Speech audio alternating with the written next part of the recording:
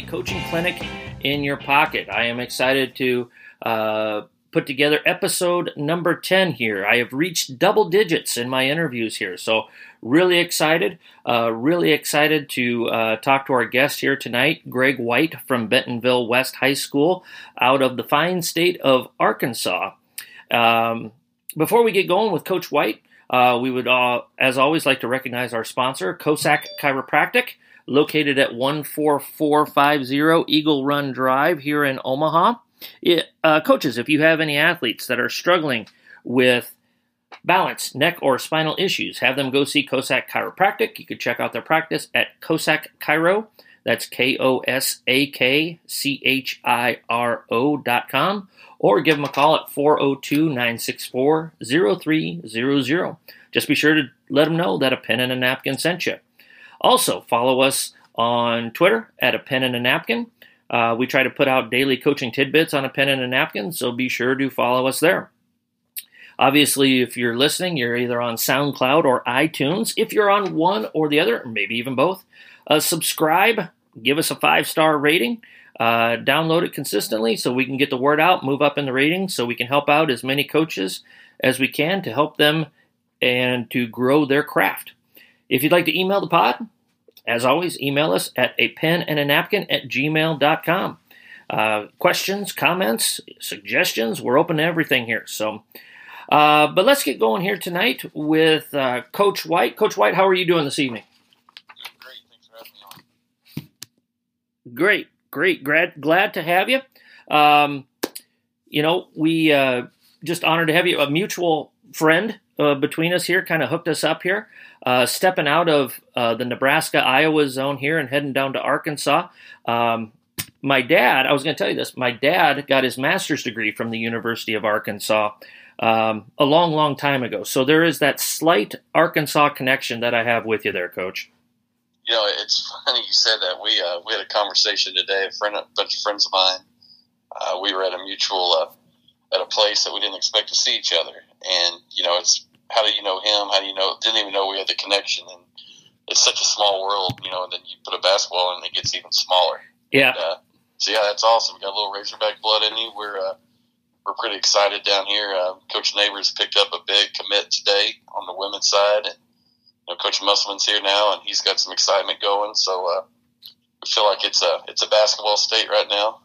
You know, that's what we're excited about. A lot of talent coming through on the men's and women's side. So good time to be a Razorback. So I know you're excited. You know, we got a Greenwood, Arkansas native up there on the staff in Nebraska with Doc. So okay, we're more connected than we probably realize. So.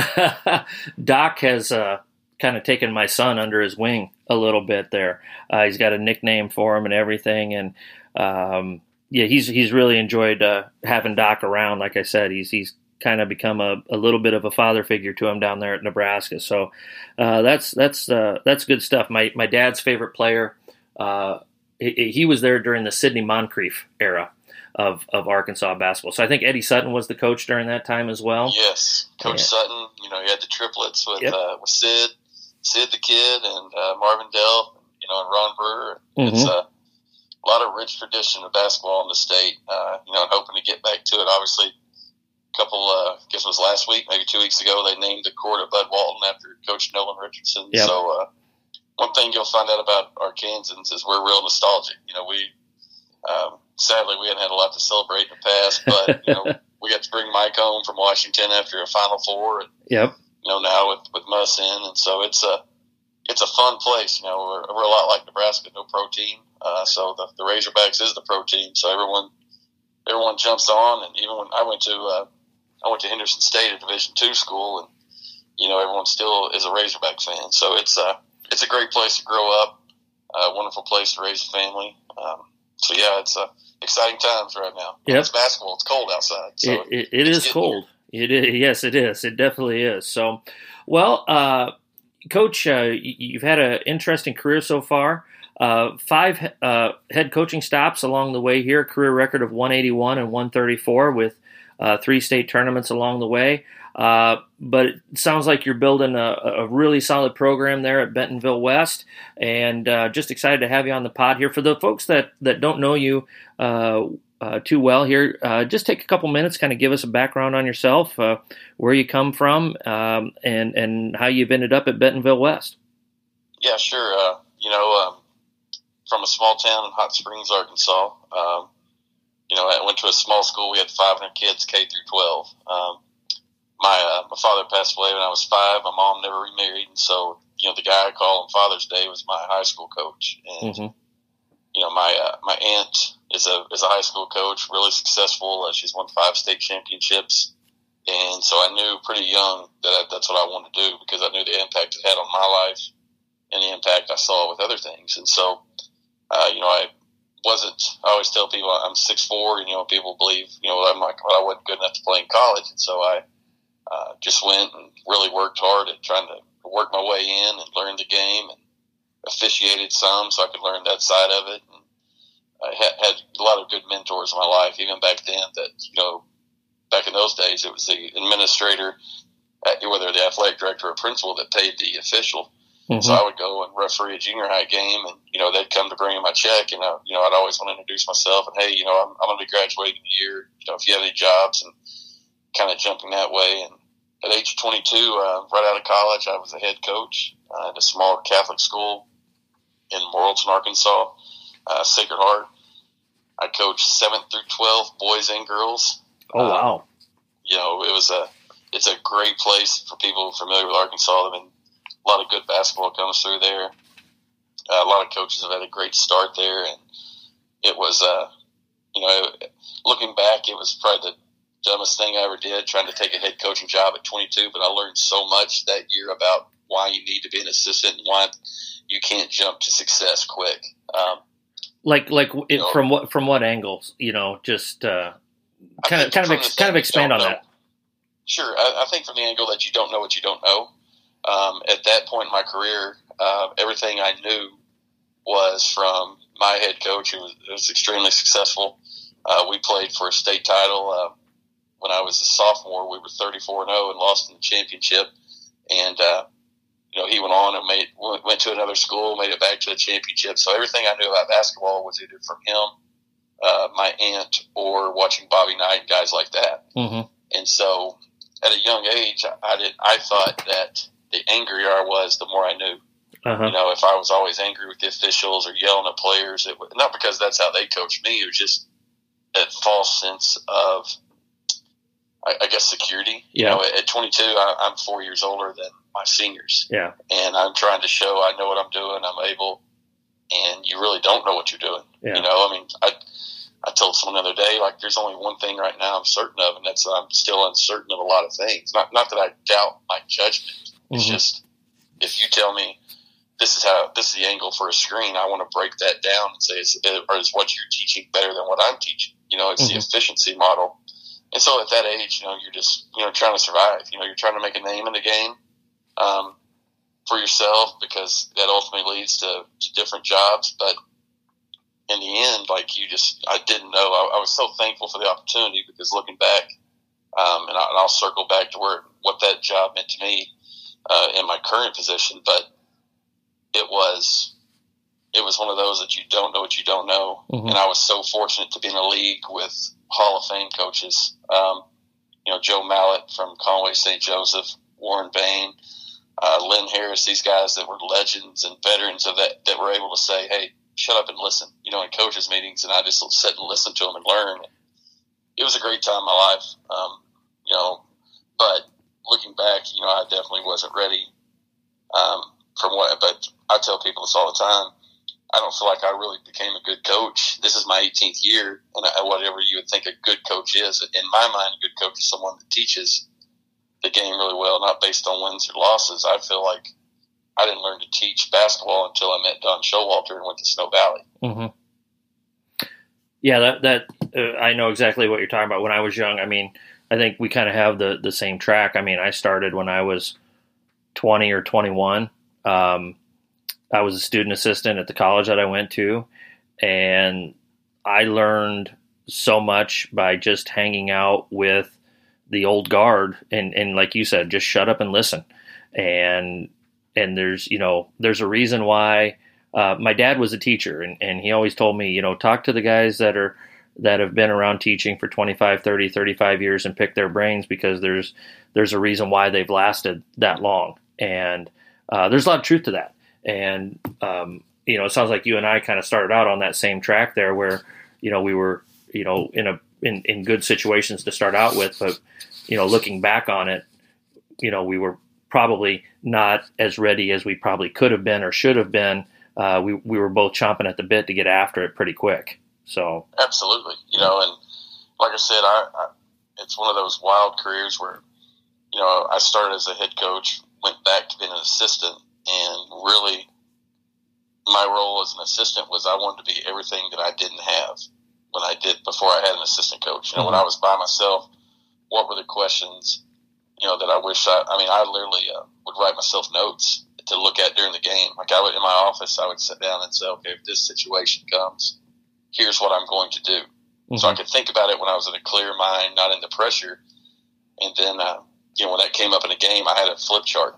I looked like an offensive coordinator over there. I'm flipping through trying to find, because when I would sit and think about the game, I wanted to make a clear, conscious, decision, because how things are. It's 30-second timeout, and you're going, and if you've never thought about it, you're going to just, a lot of decisions are made out of panic. And so I wanted to be prepared. And that's one of the things I learned about being by myself. And then when I became an assistant, I really wanted to push that, hey, I want to do a good job for Brad, who I was an assistant for, and be that guy that he needs, the suggestion maker, not a decision maker. And so it really kind of helped. And then when I went back to being a head coach, I knew what I wanted in an assistant, because I felt like I had been that. And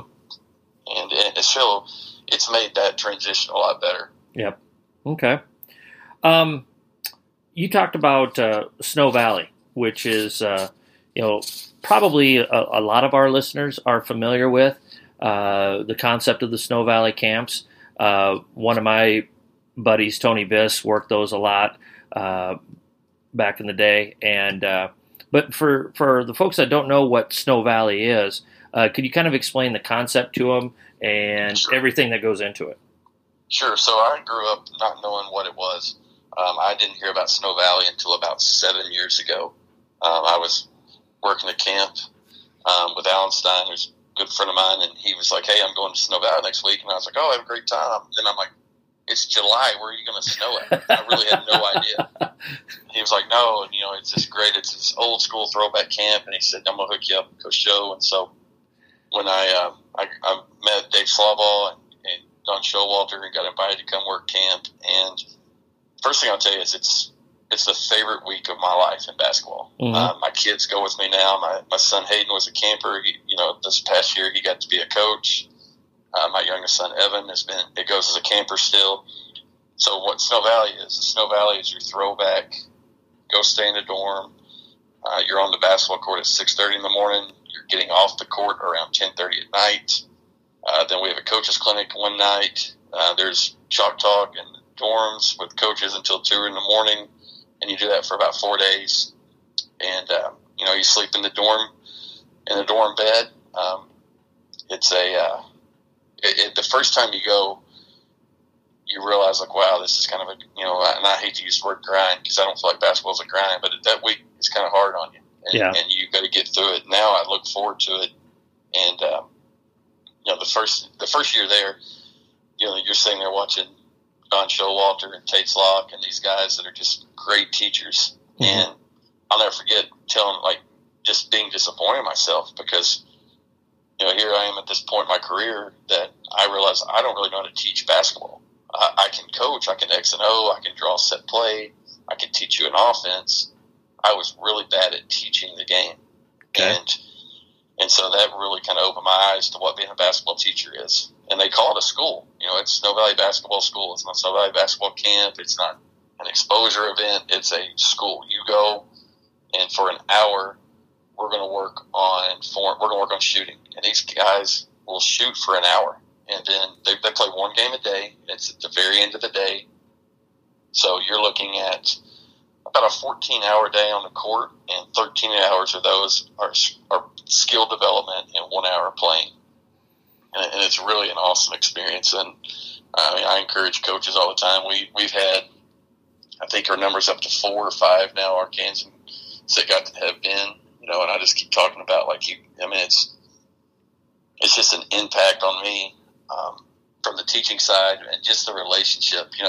Listen, we go and we sit and talk to coaches, and like me and you talked before we came on, it's such a small basketball world. Yeah. And we all feel like there's times during the season where we feel like we're on an island, and then you talk to someone from Nebraska or someone from North Carolina, or this past summer I had a coach that I was a mentor to from Malaysia, and all of a sudden you realize we're all dealing with the same stuff, and you got a network to fall back on and call, and it's a great thing.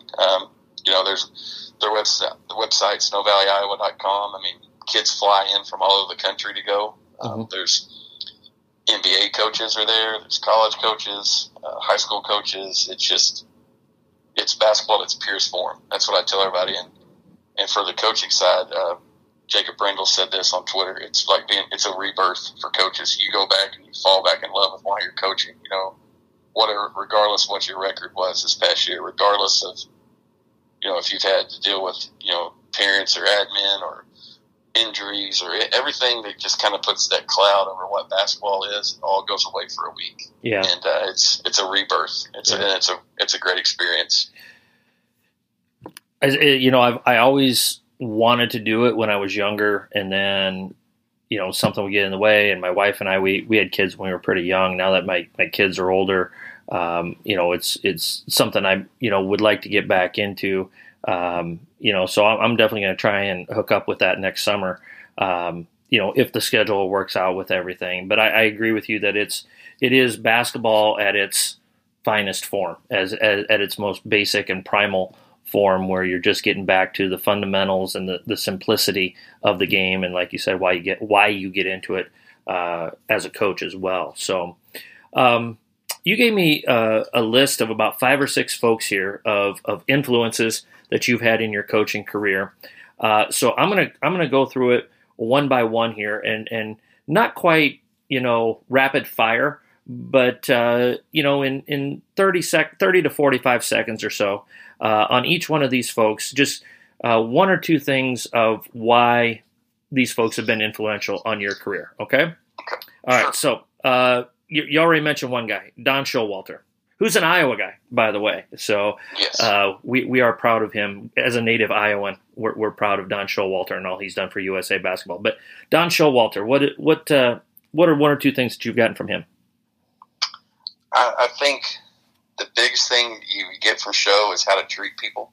And what I mean by this is I can send him a text message and say, Coach, can you call me?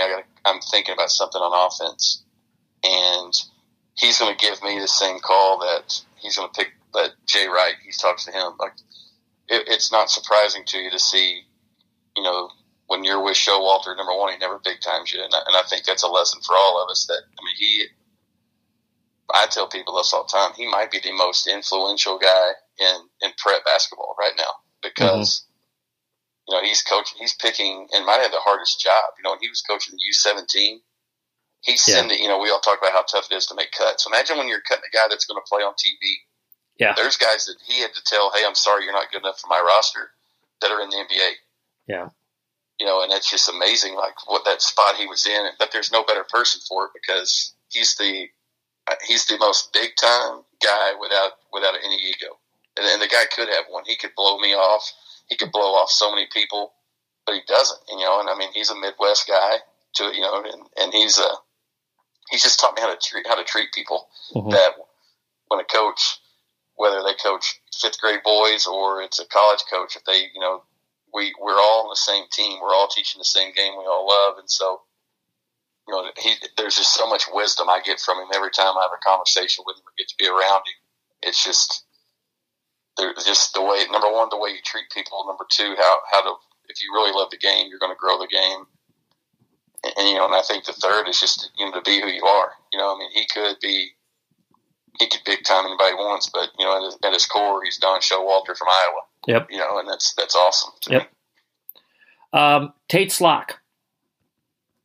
So my first trip to Snow Valley, my plane gets delayed. Call Coach Show, and he goes, "Hey, Tate Slock's going to pick you up at the airport." And I'm like, "Yeah, right." This guy's a legend. Yep. And I get out, I walk out, and there he is. And we had candid conversation. If coaches that have been around Tate's know, he can make you feel great. He can also make you feel like you don't belong on the planet. And it kind of started there. And when I found out real quick, when Tate's likes you and loves you, you become a target quite a bit. But when I had so many moments, with Snow Valley, with Tate's there, that I got a job. He wants no cell phones when he's teaching, and I'm on the court with him. And I told Coach Show and Dave, I'm like, look, I got a phone call about a job. I've got to take it. If you see me run off, just step in. Mm-hmm. So sure enough, we're in a call, and I step out, get offered a job at Gravett High School, accept it, run back in, and Tate's just staring at me, and I'm just. And now he's got the campers staring at me. So now there's 150 kids staring at me with Tate's giving me this look. And he walks over and goes, "Did you take the job?" And I said, "Yes, sir." And he gives me a big hug. And when I went to Bentonville West, he actually came and spent 3 days with my team.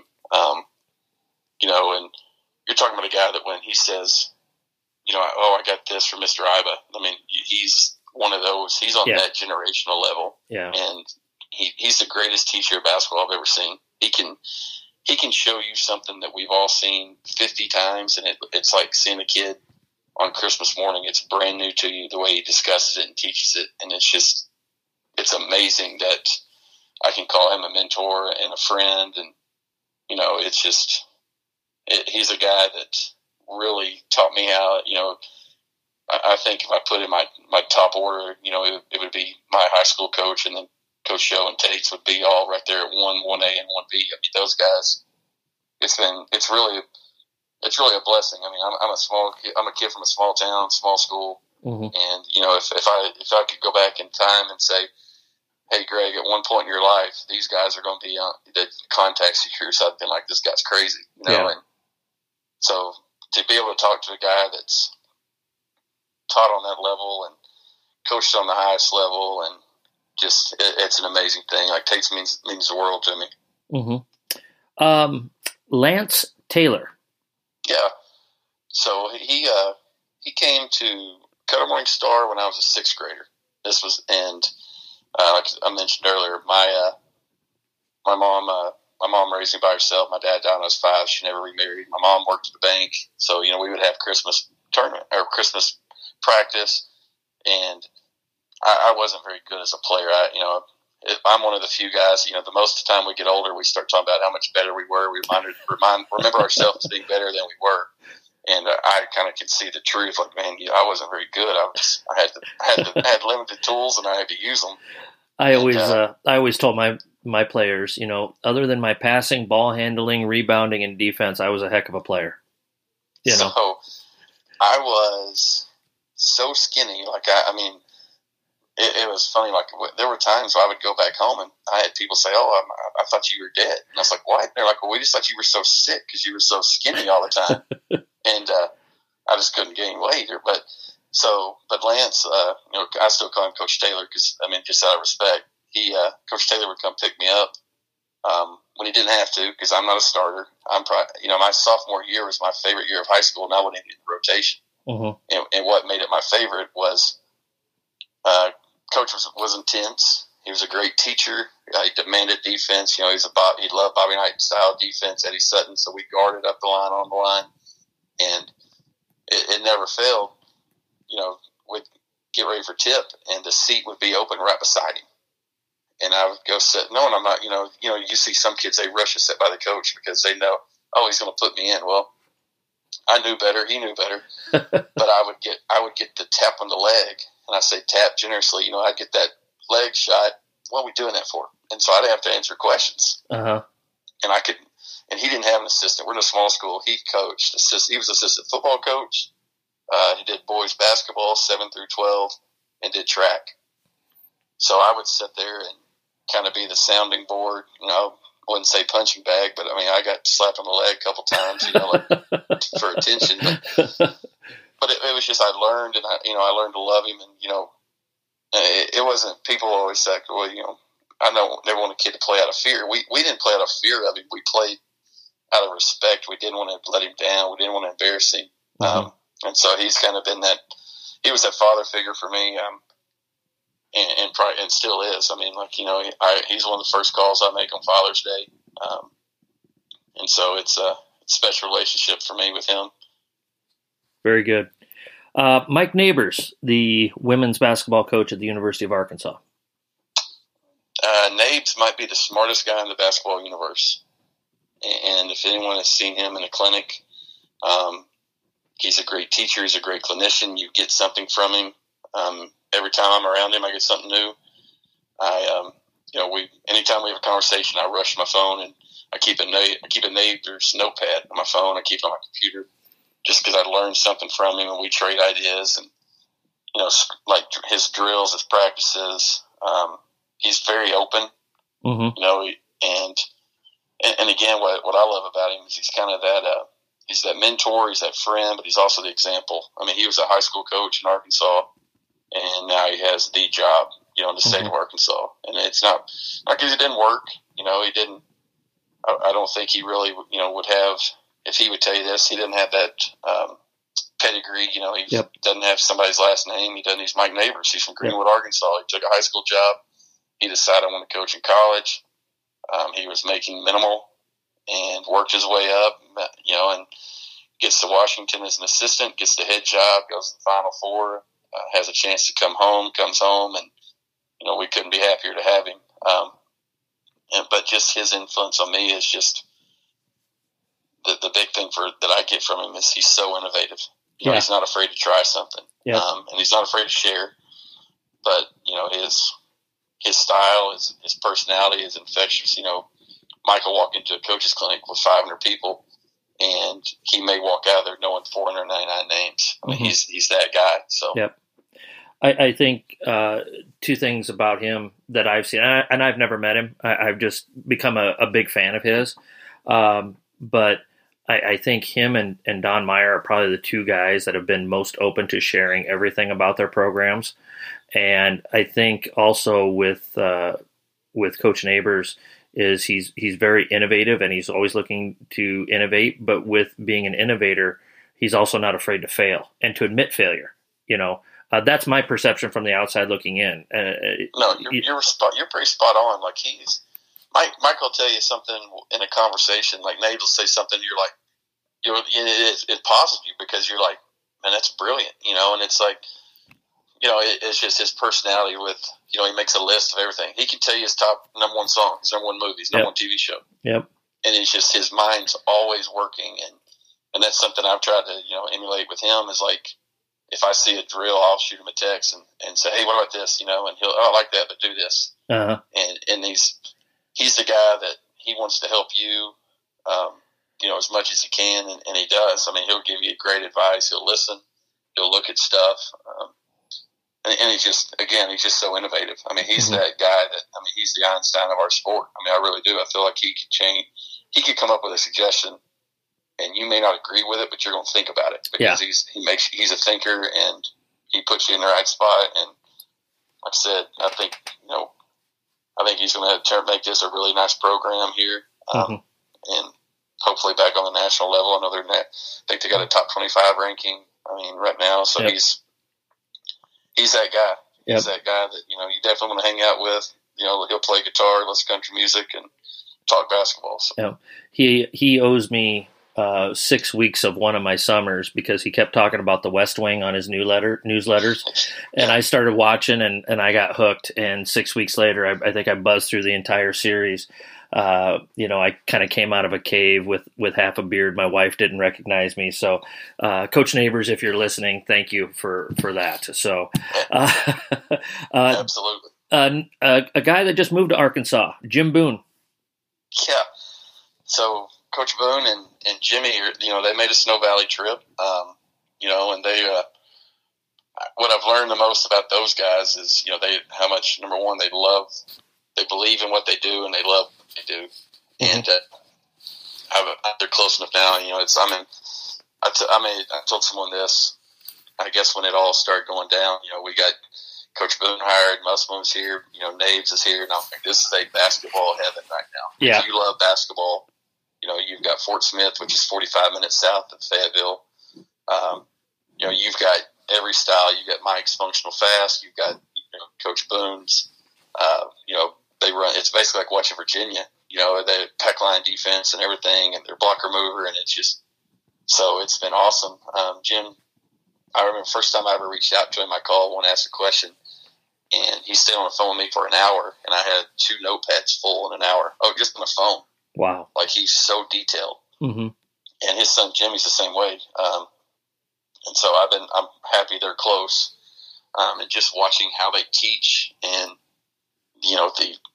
the focus and the vision they put on everything. Like I feel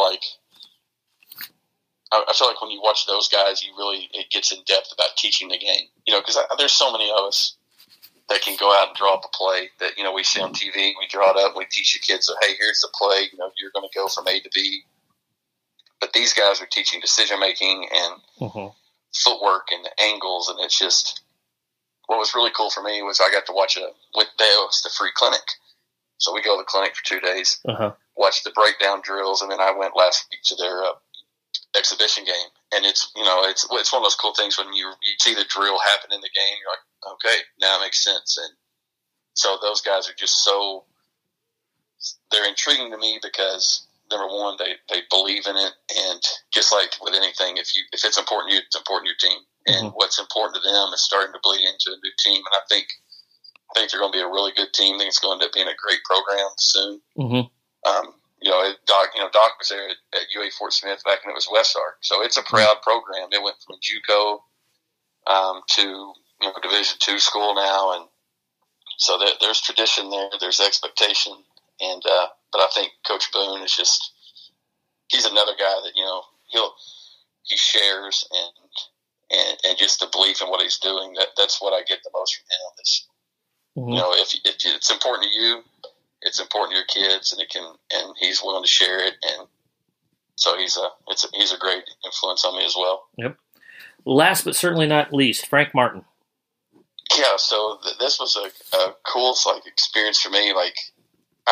Number one, I think Frank is Coach Martin wherever he is. I don't think there's anything about the guy that what you see is what you get. And I think if you haven't seen it, he tells a story when he got really sick at Kansas State, and it was on an ESPN feature. Oh yes, so, I did see that. Yeah, he was near death, really and they couldn't figure out what was wrong with him, and couldn't figure it out. And whether you're a believer or not, I believe in what he and so he, and he believes he was healed by an angel that showed up. Well, 2 summers ago, I was very fortunate, got the opportunity to speak at USA Basketball, and for one of their coaches clinics in Vegas, and Coach Martin was there. So I'm a fan, but I don't want to be that fan. I want to.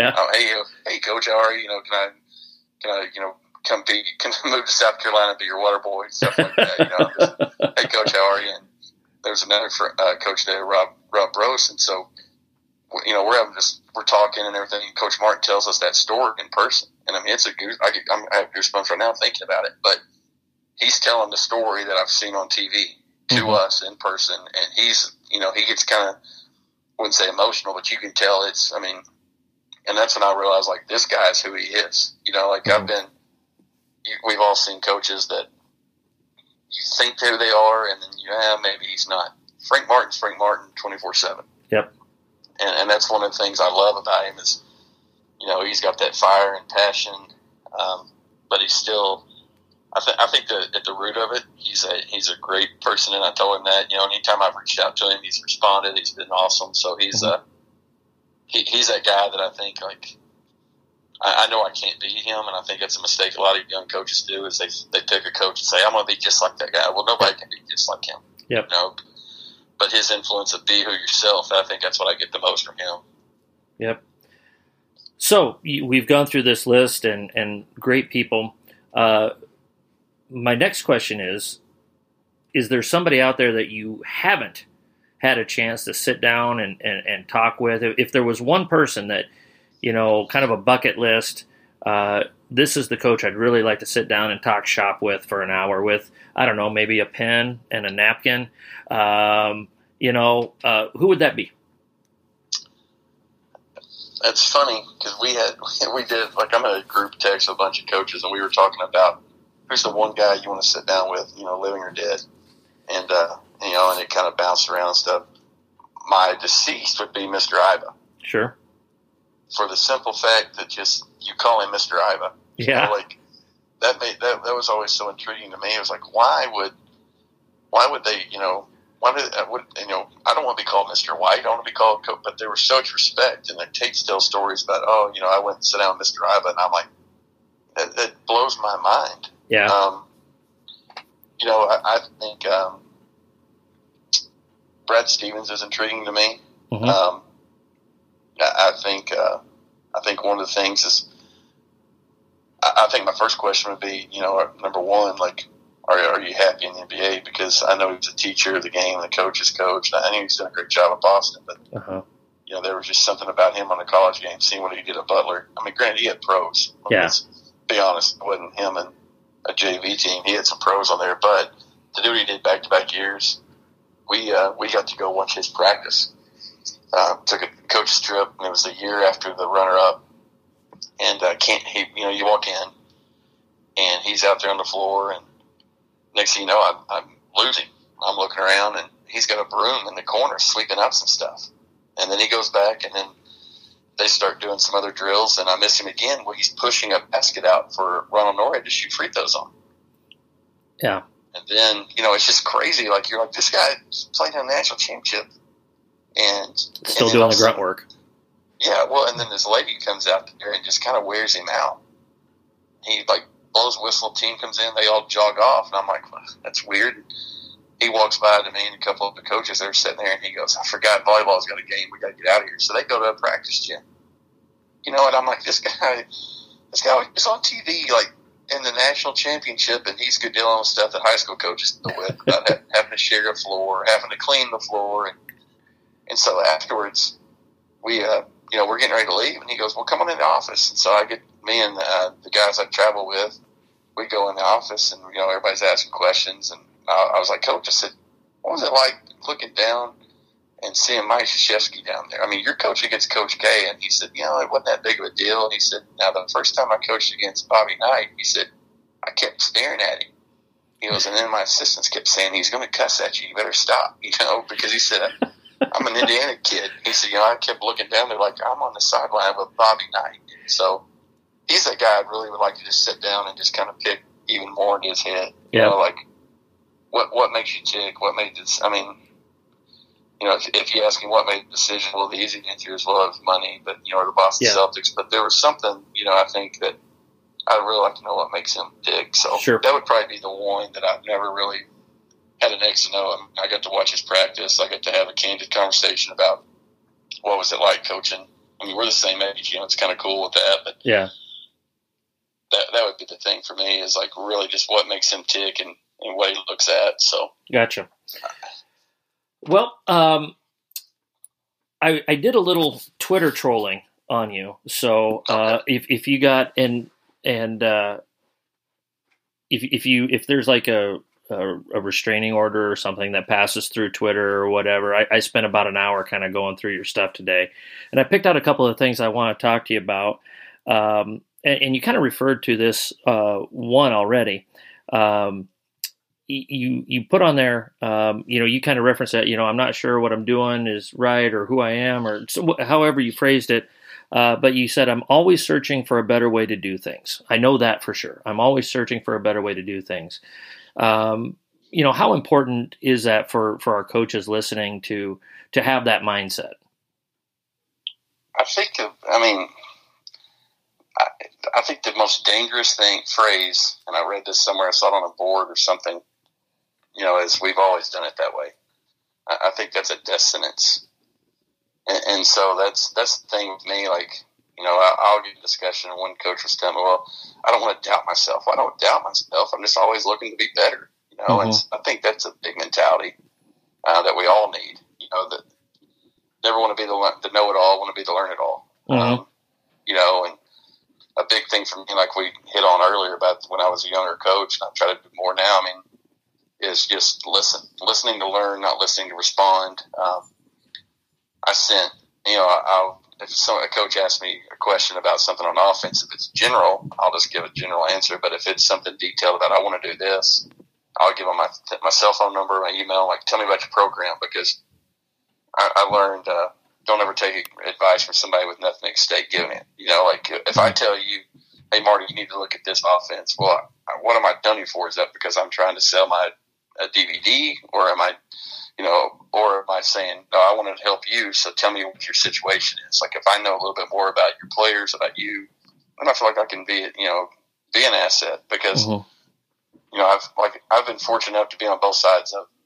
I'm in a school. I've coached at one of the biggest schools in Arkansas. I've coached at one of the small schools in Arkansas. I know what it's like to not have an assistant in practice. I know what it's like to have 2 assistants. I know what it's. And so sometimes you're asking questions because you're by yourself. You need someone. Yep. So I think that's the thing I was getting to, is just always being willing to adjust. Gotcha. Well, we are going to transition here to the Don Meyer quote of the day. You know, at a certain point, approximately halfway through the pod, we always do this here. And Coach, you said you've listened to all the pods so far, which I really appreciate. So we're going to go with this one here today. And Coach, if you want to comment on it, you know, feel free. But the Don Meyer quote of the day is, "We sure didn't play great, but we played hard, and I can live with that."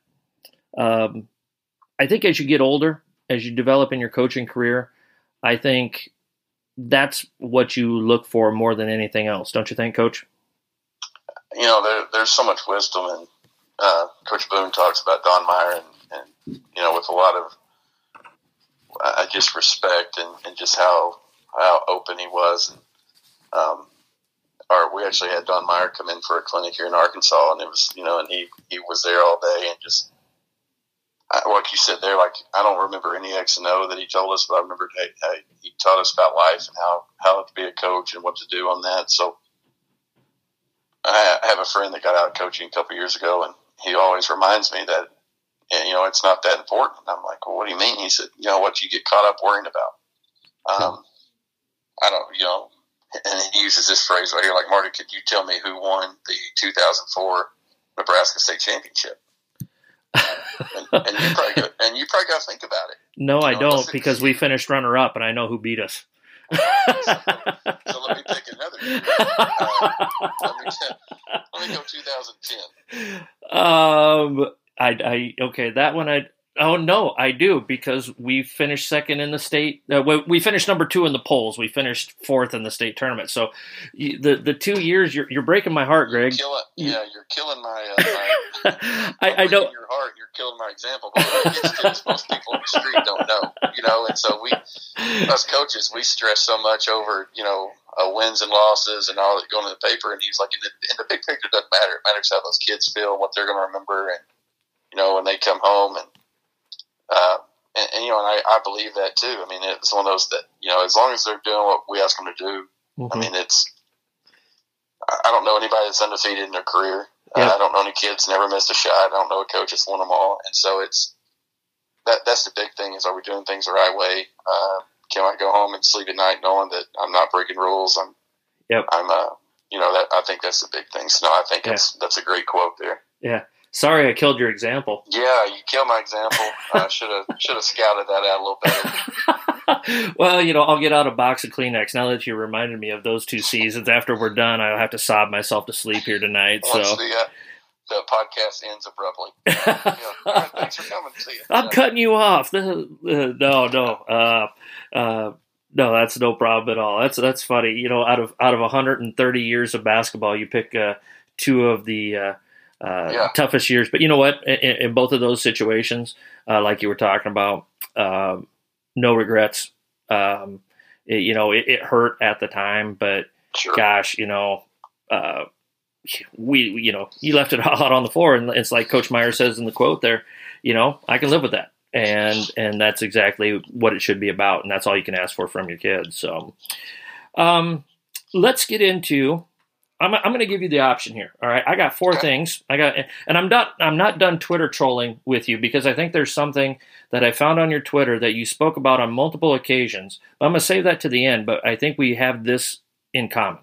So, I just want to put that little nugget in the back of your head. I'm going to, a little anticipation for you for that at the end here. So here's 4 things, and it has nothing to do with basketball, by the way. It has nothing to do with basketball. So offense, practice planning, transition D, and I think you call it the Gamble Road defense. You pick what you want to talk about first, but I want to hit those 4 things with you. Okay. We'll start with Gamble Road. Let's go Gamble Road. Okay. So our school name is Bentonville West. We're open. This is our 4th year. Bentonville High School. Where I'm located is in Northwest Arkansas, 40 minutes north of University of Arkansas in Fayetteville. Bentonville is home to Walmart. Okay. So population boom in this part of the state. Second high school opens. We're named Bentonville West. And so the first time when we get the job, we're the second school, the new school. And so we're trying to find an identity. And Mike Jones, guy at DeMatha, I saw him put on Twitter Madison Street Hoops. I'm like, man, that's awesome. So I run outside. I don't even know what our name of our street is. That's how new the school is. That's how new we are to the area. Sure. So we go out and look. It's Gamble Road. I'm like, that's the coolest name ever. That is. So we come up with, Gamble Road Hoops, and we kind of steal that from Mike and kind of start talking about it. Well, kind of becomes its own brand for us is, Gamble Road, and we have it on. Of course, it's a shirt and everything. But we talk about Gamble Road defense. Arkansas, if you haven't been here, it's, it's not what it sounds like, what you think. We have paved roads. Everybody has teeth. We don't marry our cousins. It's a nice place. But where we're at, we have down the road from us, there's literally a dirt road. So we talk about dirt road tough. And we talk about, that being our culture, being a tough-minded team. And so anything we discuss on, Gamble Road is kind of part of our brand and how we do things. And so that became I wouldn't say the motto, but the measuring stick for us. Cool. So, yeah, that's a great idea. That's a great idea, taking the environment where your school is and turning it into a branding opportunity for your program. I think that's a terrific idea. I literally had no idea what it was, but like I said, I Twitter trolled you pretty hard and picked up on a couple of things here, so I definitely wanted to ask you about that. Let's go practice planning. Describe your practices and how you come about it and what you think about as you're putting that together and just go through that with our listeners. I think the big thing for us is efficiency. We got a great setup. We have a big arena, have an auxiliary gym for practice. But we do share that with volleyball. We share it with girls basketball. So number one is efficiency, knowing where we're going to be at, number of baskets. Is it a weightlifting day, time like that? So the efficiency part is a big thing for me. We always want to incorporate skill work. We do take slot box drills every day. We do footwork. Footwork is probably my number one thing right now. I just feel like the poor footwork is laziness, number one, either by the coach for allowing it or by the player for not focusing on it. And so we always spend some time up with footwork. Then we're going to get some skill work. I try to let my coaches coach in practice as much as possible because something, as an assistant, they feel like sometimes they're just there. And so I always want my guys to feel like they have input. So we try to divide up into groups. If I'm with a group, either one of them is with me, or sometimes they'll each have a group and I just monitor and go back and forth.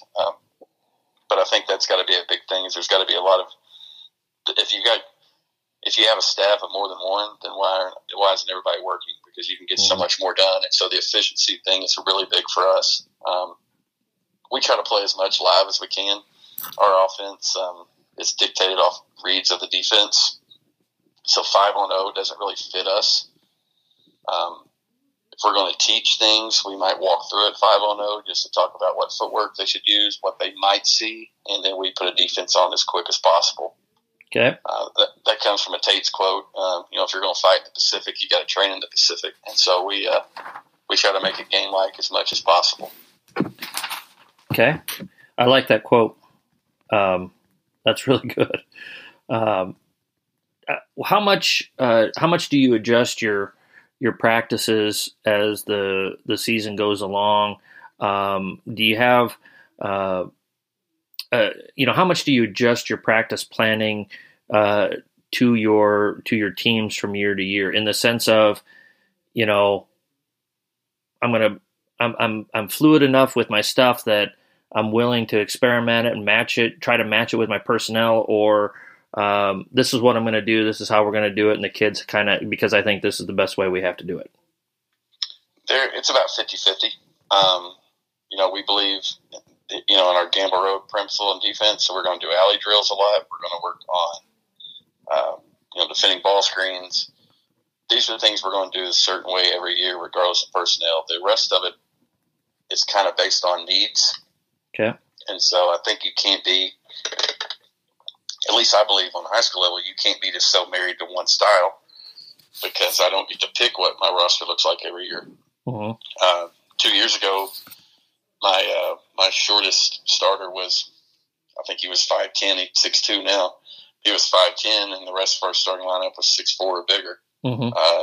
This year we've got maybe 2 6'4" kids in our roster, our starting roster right now. Mm-hmm. 6'7" that's coming along, but so I think you can't just marry to one style. I think that's there's certain places you can. Where I'm at, you can't. Mm-hmm. So we dictate, but based off what we have in the gym. It's kind of the thing. This is what I want to do, but I'm also not arrogant enough to think this is what I can do all the time. I've got to adjust and make things happen. So, gotcha. I think it's about 50-50. Gotcha. Okay. As you're putting together your offensive system, and you talked, one of the other things you wanted to talk about was offense and offensive ideas, that type of stuff. What do you guys kind of consistently run? How do you teach that? How do you implement that? What are you looking for out of your offense, other than the obvious, let's score more points than the other guy? Sure. So going back to the Snow Valley influence, one of the trademarks of Snow Valley is a cutthroat. It's mm-hmm. a 4-on-4 game with 3 simple rules. Every time you catch it, you have to square up at the basket. If you pass, you have to move with a purpose, meaning cut hard, go set a screen, go screen away. And my favorite rule, which is one of our standards of our program, is if I score on an assist, I have to thank the passer.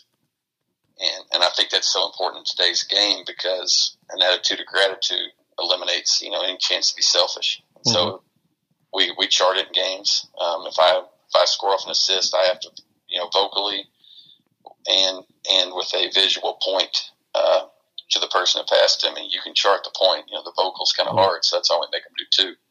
But that's kind of the basis of our offense. We play cutthroat all through the off season.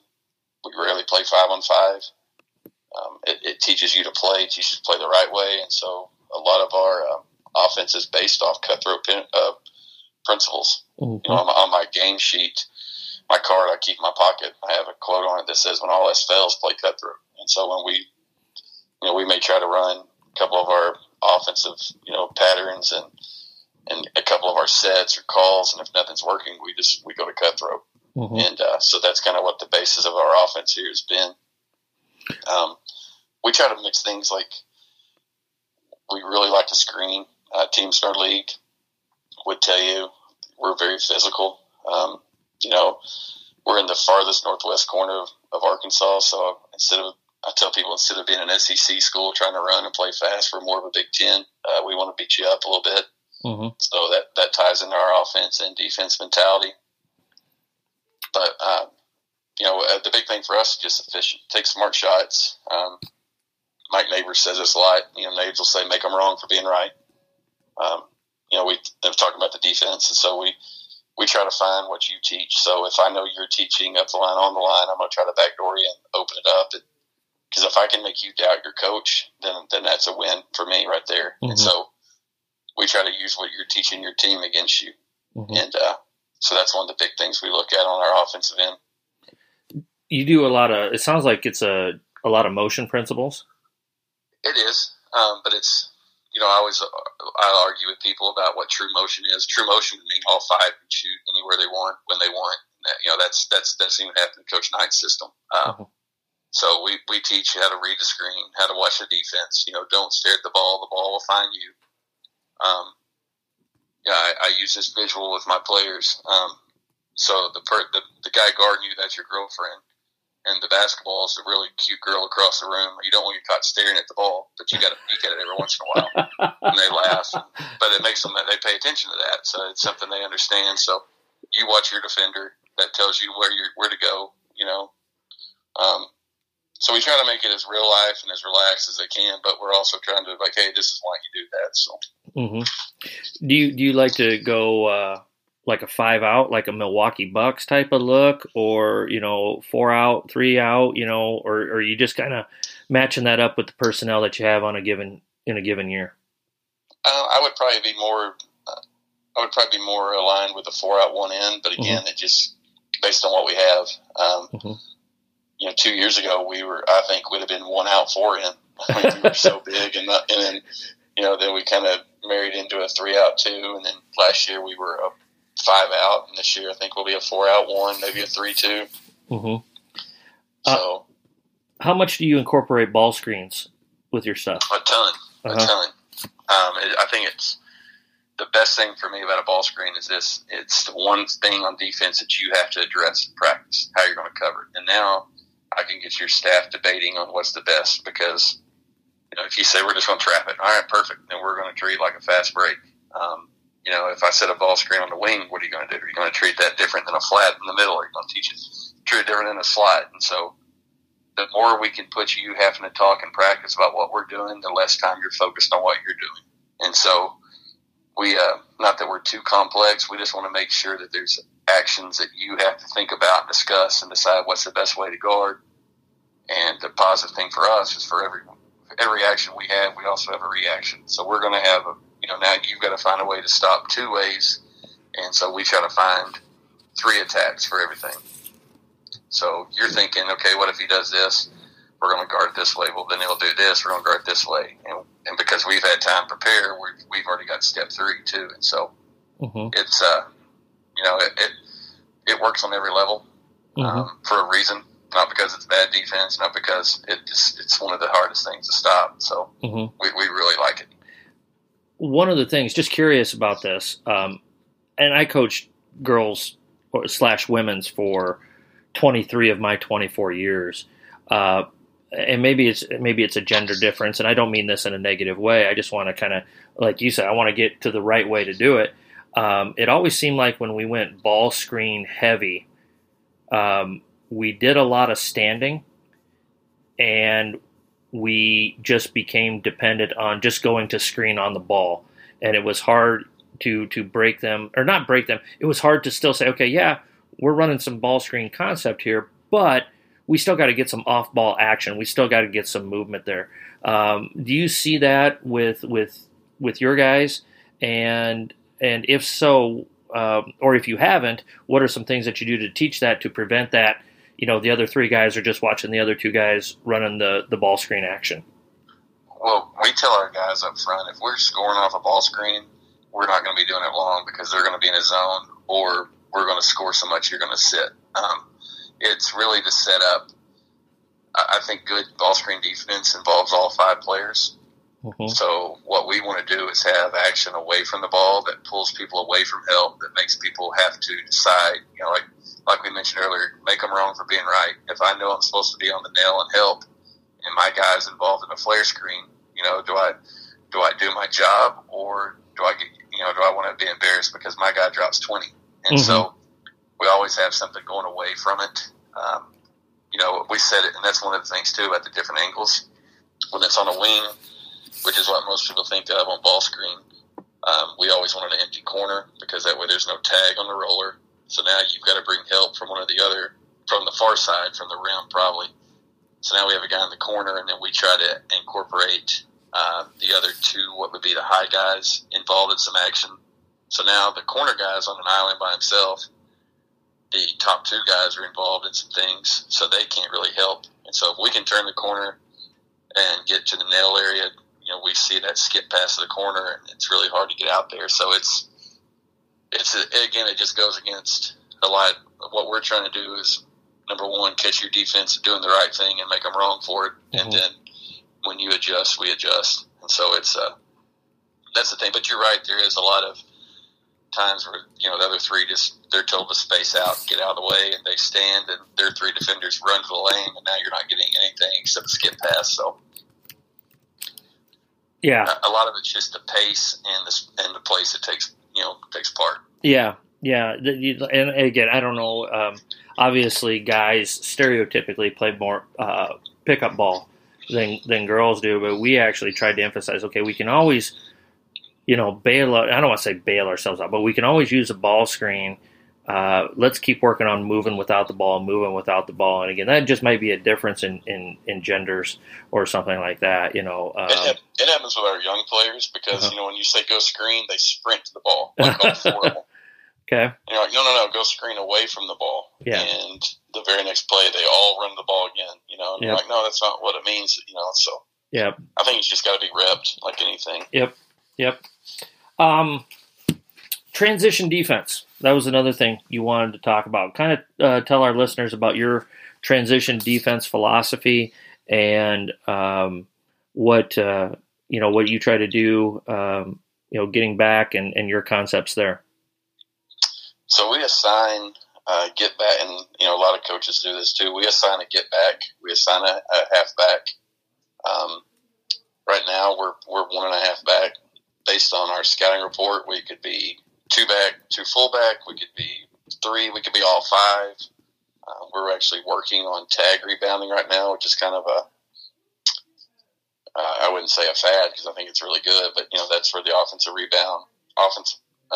player tries to get to the high side of a defender and it keeps them in front. It does 2 things. It allows you to tip out a long rebound, but it also gives you a chance, to keep them from fast breaking. And so that's one of the things I like is we play a very athletic schedule early, and if I tag up, he's not able to run because he's going to run into a body. But the scary part is that once he gets around that body, you're in a foot race every time. So I think it's important for us. So much of the game is in transition now. If you're not working transition defense, you're probably doing something wrong. I mean, it's something you've got to address daily, and we try to finish every offensive play with a get back guy.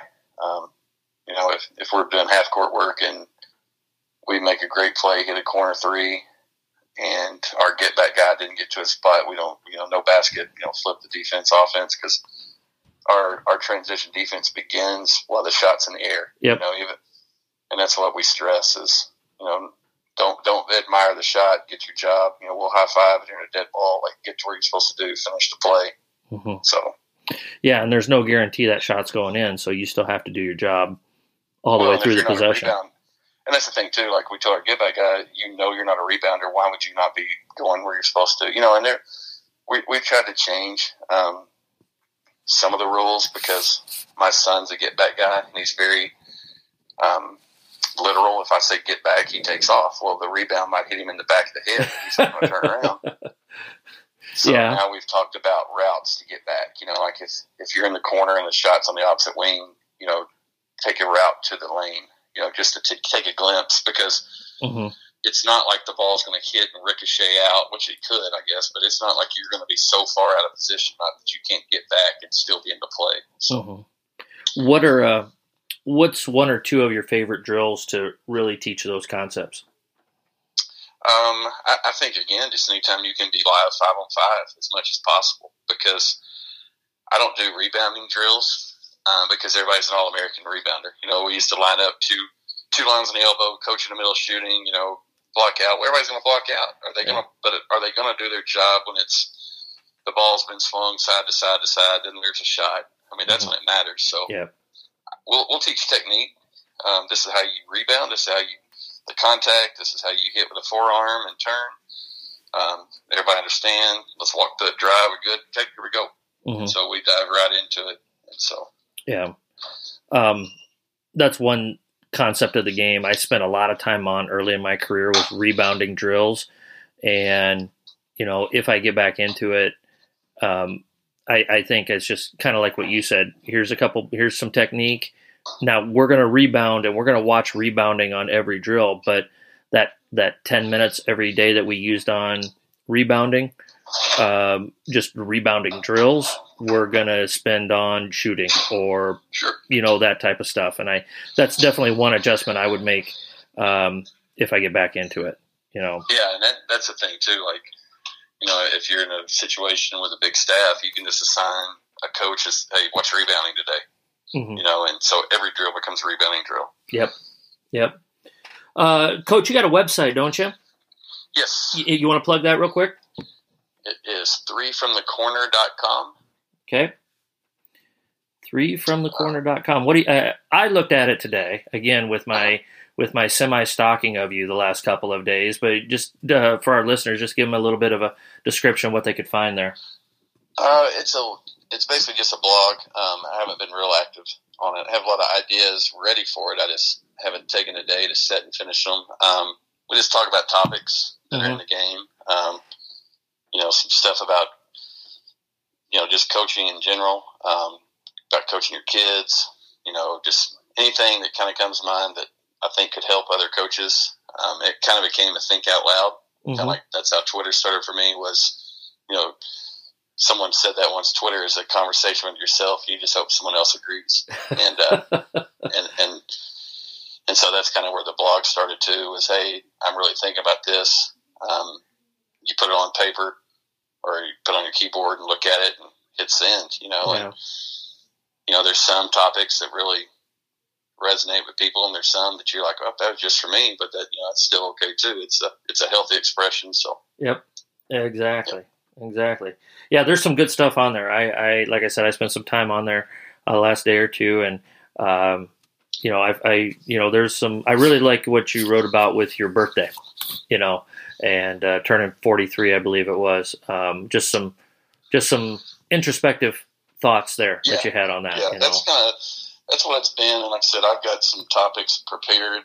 I'm really trying to become more disciplined about getting on there during the season and, talking about some things that maybe not what I'm exactly going through, because that's one of those things where people read something and they think it's the mirror, and it's not about you. It's just, so I'm kind of careful about when I post topics and what they're about. Sure.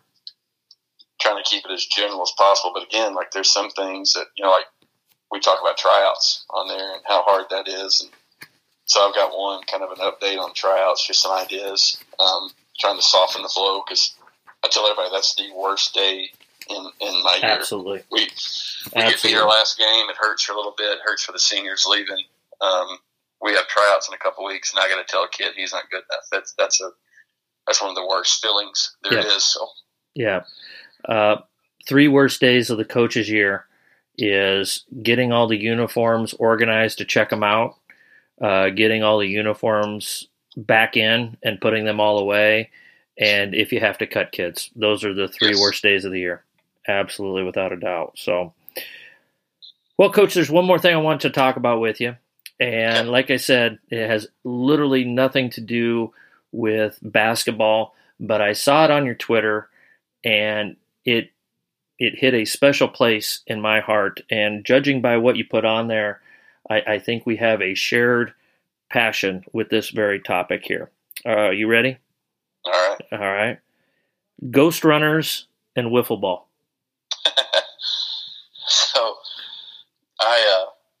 So like I mentioned earlier, I grew up, single. I'm an only child. I have a half sister from my dad's first marriage, but Lisa grew up in Dallas. I grew up in Hot Springs. We're closer now, but at the time, we were raised as only children. My dad died our dad died when I was 5, and so I was home a lot. I was a latchkey kid. If I didn't have practice after school, I got home, waited for my mom to get home. And in I don't really call them city blocks, because I didn't know what a city block was until I got older. It was just, this street, that street, that's where people lived. There are 4 of us that are high school coaches that lived within 2 streets of each other. Okay. And so competition was always there. And it was fun. My cousin Ryan, that's where I spent most of my time with them. And that Ryan had. They were four brothers. Jeff was the closest to my age, and Jeff was killed he was killed in an accident when he was 8. And so what I didn't know at the time was I was kind of filling that void for them at the table. And what I didn't realize at the time was that was the father figure I needed at home. And so we were in the front yard. It's sad driving by there now. Both of Ryan's and Matt, their parents are deceased. There's grass in the yard. When I grew up, there was a dirt yard because it was always wiffle ball, football, basketball. Yep. I didn't know they didn't have grass. I just knew that's where we played. And so there were constantly games going on, whatever the season was. And whether it was 2 of us, 4 of us, 6 of us, you learn about ghost men, and you learn about making up rules. You're playing pickle or hot box, what people call it. There's 3 of you in baseball. If there's only 2 of you, then you're throwing it up really high so they can take off and trying to catch you and run them down. And so I think that's what we miss with our kids is imagination. There's youth sports is such it's a hot button with me because there's nothing wrong with the youth. There's nothing wrong with the sports, but there's a ton of problems. Yeah. And I feel like we just need more of ghost runners and neighborhood games, and that's what childhood was. Arguing about, hey, look, how fast is your ghost runner? The tag up rules and things like that. That we were just, we just figured out ways to play and compete, and there was never an adult around. One time an adult was around was when we got in trouble, and he's coming out. James would. We always laugh when we talk about it. We could hear his belt loop, from outside through the glass, and and he was just going to hit whoever he got a hold of, no matter if it was his kid or not. And so, we all kind of grew up with that, and there were different rules at everybody's house. Home run rules, and so it was just it's a great time growing up. And I miss that for my kids and the kids we talk to. And,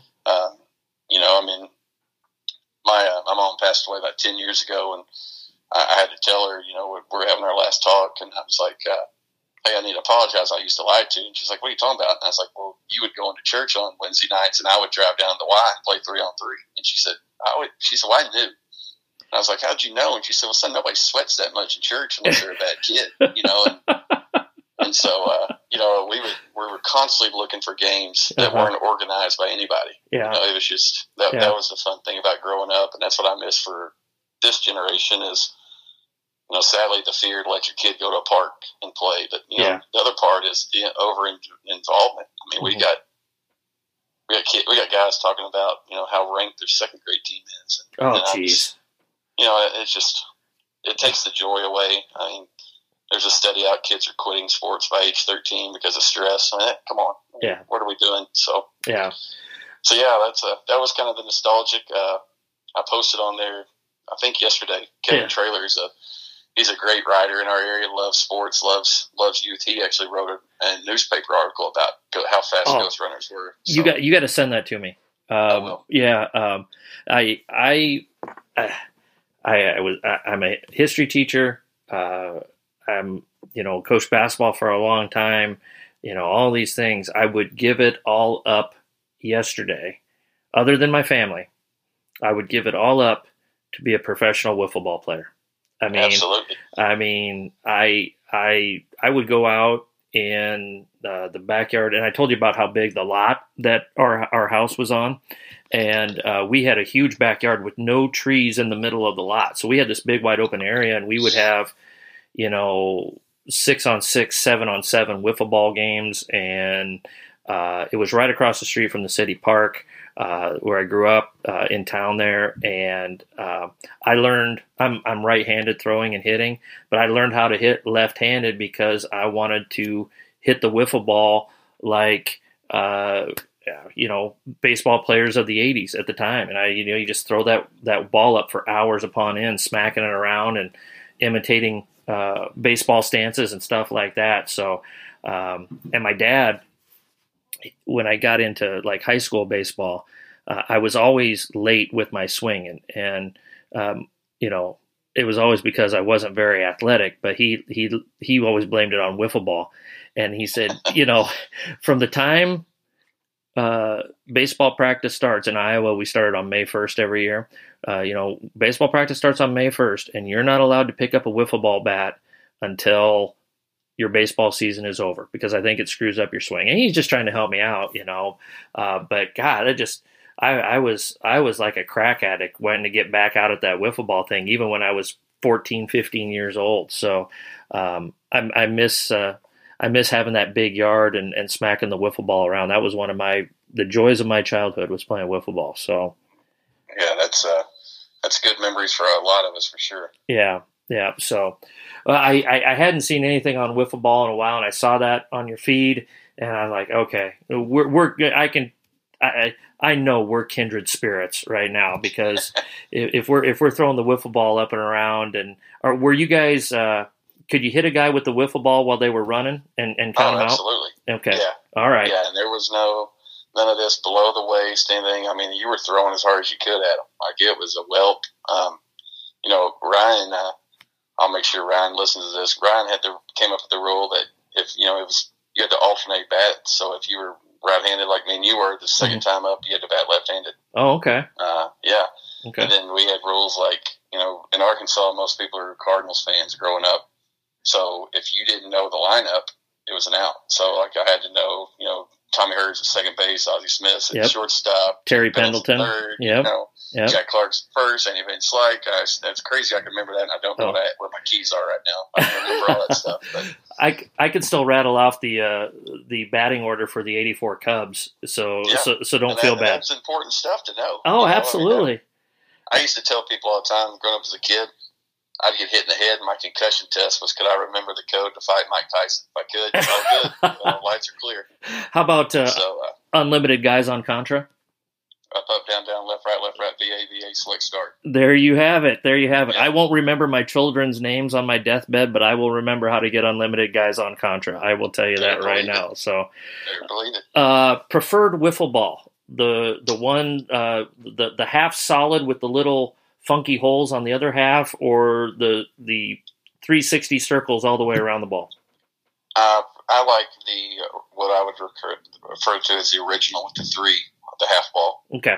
Yep. I'm intrigued by, there's a new thing out called a jump ball. I don't know if you've seen that in the store. It has holes in different areas. You can throw curve balls, rising balls, all this stuff. Oh, geez. So, yeah.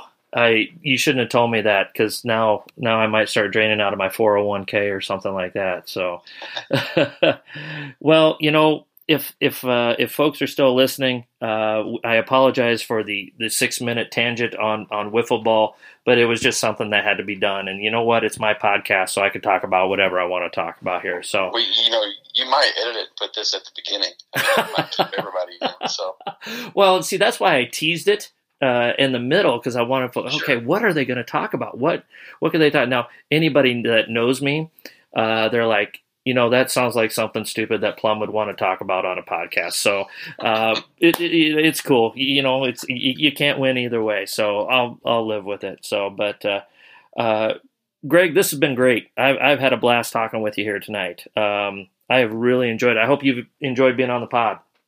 Absolutely. One of the fun ones for sure. So thanks for having me on. No, I buddy of mine from Sioux City, we went to college together. We talked about going down to Arkansas and like hitting Coach Neighbors' practice and Coach Musselman's practice, and now with Coach Boone in that area, and we can hit a high school practice, we can hit a D2 practice, we can hit a women's practice, we can hit a D1 men's practice. I think that's a trip I'm going to have to make here in the next few months. So we had a coach come in, had a couple coaches in from Missouri last week. I've got a coach coming up from Texas. Let me know. We'd love anybody that wants to do that. Like, we'll try to help them, schedule so they can see as much as they want. I mean, there's a lot of really good coaches in the area. I mean, the three you named at the universities, obviously, but there's some great high school guys that I can hook them up with too, and it's a great time. That'd be terrific. I would love to do that. So, Greg White from Bentonville West, out of Arkansas here. Coach, if you just hold on a second, I got to wrap things up, and then we'll talk a little bit more after we cut everything off here. So, we want to thank Cossack Chiropractic for sponsoring the podcast. If you're in need of chiropractic services, don't hesitate to call Dr. Kevin or Dr. Heidi at 402-964-0009. 888-888-0300. Again, follow us on Twitter. I believe Coach White is following us on Twitter already at A Pen and a Napkin. Download, rate, and review. Subscribe to us. And if you got any questions, comments, email us at apenandanapkin@gmail.com. I want to thank Greg White again from Bentonville West out of Arkansas for coming on the program again tonight. Coaches, as you listen, remember to continue to hone your craft one day